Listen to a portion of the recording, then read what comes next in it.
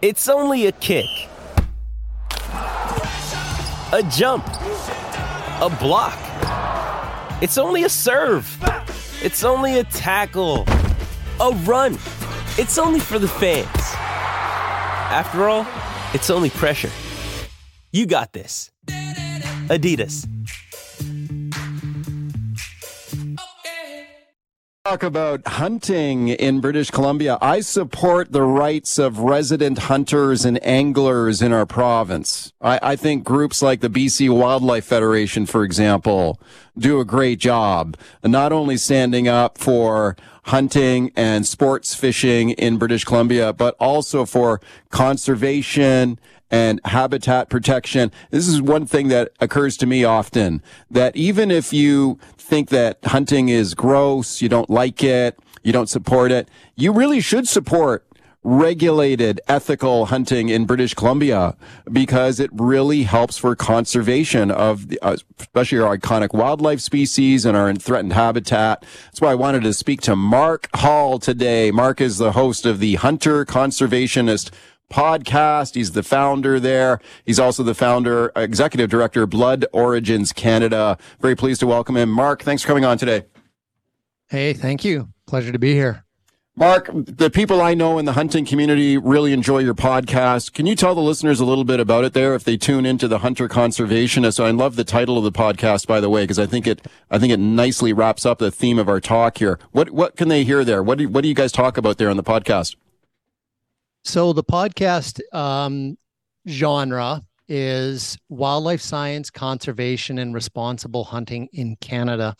And we mostly bring on guests that are experts in their field, a lot of wildlife scientists, and we just help bridge the gap between what science is finding in conservation and keeping people educated and informed on all types of things that are happening all over Canada. Yeah, I love it. I think I encourage the listeners to check it out if they haven't already. And would you say, Mark, is hunting good for the environment? Like, I love the title of the podcast, Hunter Conservationist, right? Because that's what's important to hunters. They want to conserve these animals. They want to conserve their habitat. So that makes it good for the environment, doesn't it? Absolutely. And, I think where I want to start with that is with this word conservation. Like you said, it's in the title of our podcast. So, essentially conservation, as I see it, are just the actions that we take to prevent unsustainable use of the environment, meaning that we're using the environment or taking from the environment faster than what nature can replenish itself, which is called exploitation. Or we're outright removing something from the environment, which is degradation. So basically the outcome of exploitation or degradation is the same thing, that something in nature disappears. Yeah. So that's conservation. So what is a conservationist? To me, a conservationist is someone who contributes their time, their money, their resources, their skills or talents towards conservation, towards preventing exploitation, preventing degradation. And hunters do that because hunters place value on wildlife.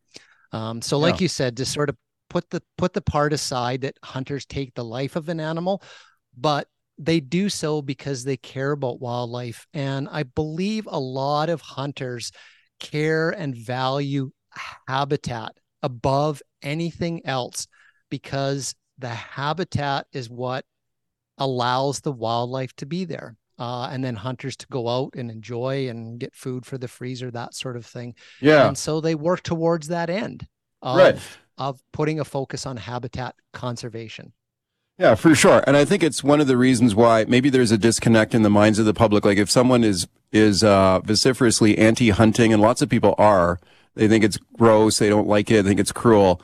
But when you think about it, what you just said there, that the reason that, hunters are taking the life of an animal, but they love these animals, right? They want to preserve them, want to preserve their habitat.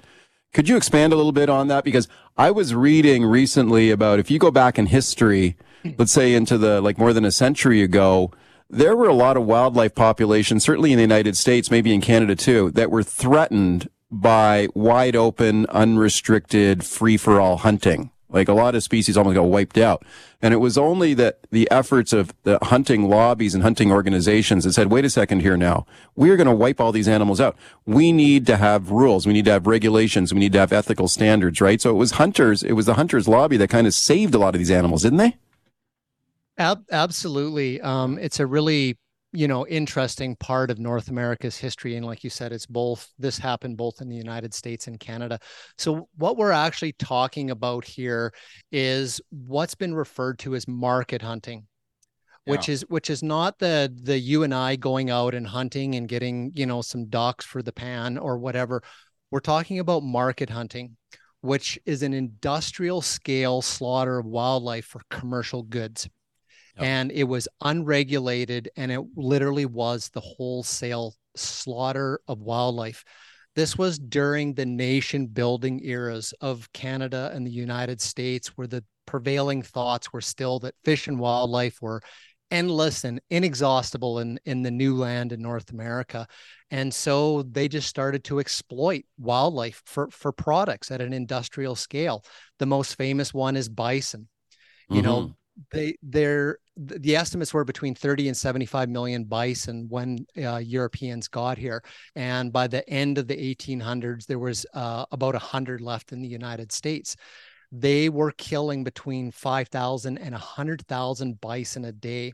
They were primarily using their tongues, salting them, putting in barrels, and shipping them back for restaurants in Europe. Their hides, we've heard of the bison, the hide hunters. The hides were actually used for conveyor belts in industrial factories in Europe. The passenger pigeon was hunted to extinction, 3 billion to 0, primarily because they were a cheap form of meat to feed the growing population of North America. Waterfowl were almost obliterated off of the North American continent because they were commercially hunted for food to go into meat markets.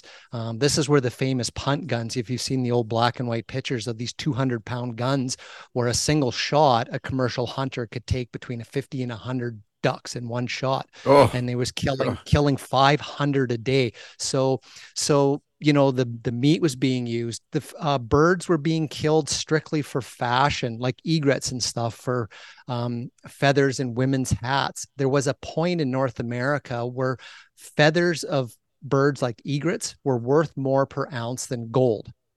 Wow. We all know here in Canada the story of the collapse of the Atlantic cod fishery and the loss of the culture, around that. So go back to when Canada and the United States separated from England.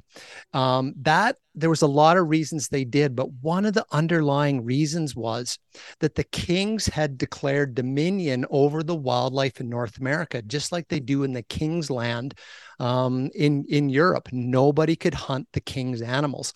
And part of the separation, the independence, was that the people that were living here in North America said, no, this wildlife is ours.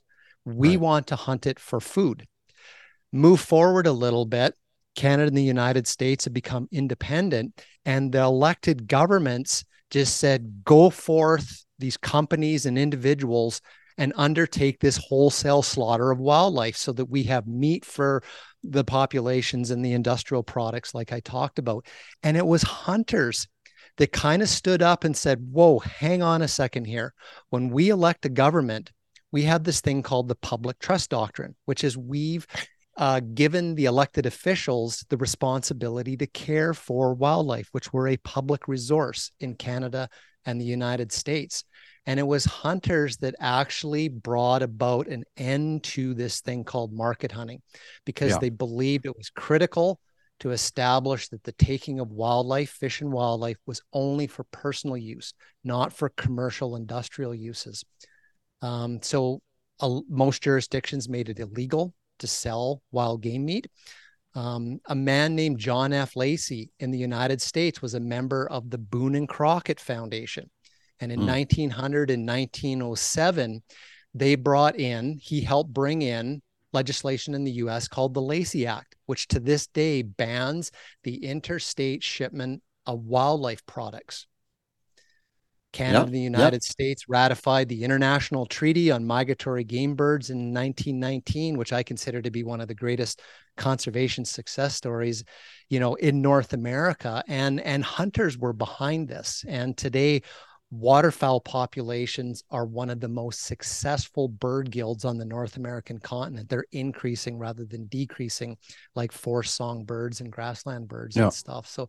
So yeah, it's a fascinating story, but you can still find contemporary examples of how hunters are still leading and advocating for conservation. It's not just something that happened hundreds of years ago. Well, you anticipated my next question there, Mark.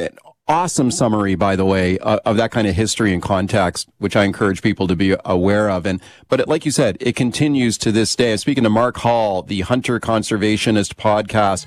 How are hunters, let's say in British Columbia, still working today to preserve wildlife populations and habitats? Because it's constantly changing, right? The rules, regulations. We had an announcement coming soon on new hunting regulations in BC. Can you give me an example of how this is working on the ground today?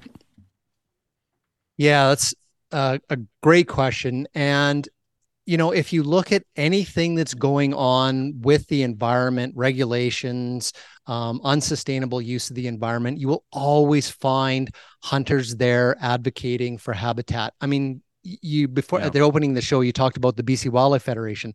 So, let's look at what the BC Wildlife Federation has done in the last couple of weeks. They were talking about a proposed gravel pit that was going to take mule deer habitat. Yeah, exactly. Tell me about that one. Where is that located?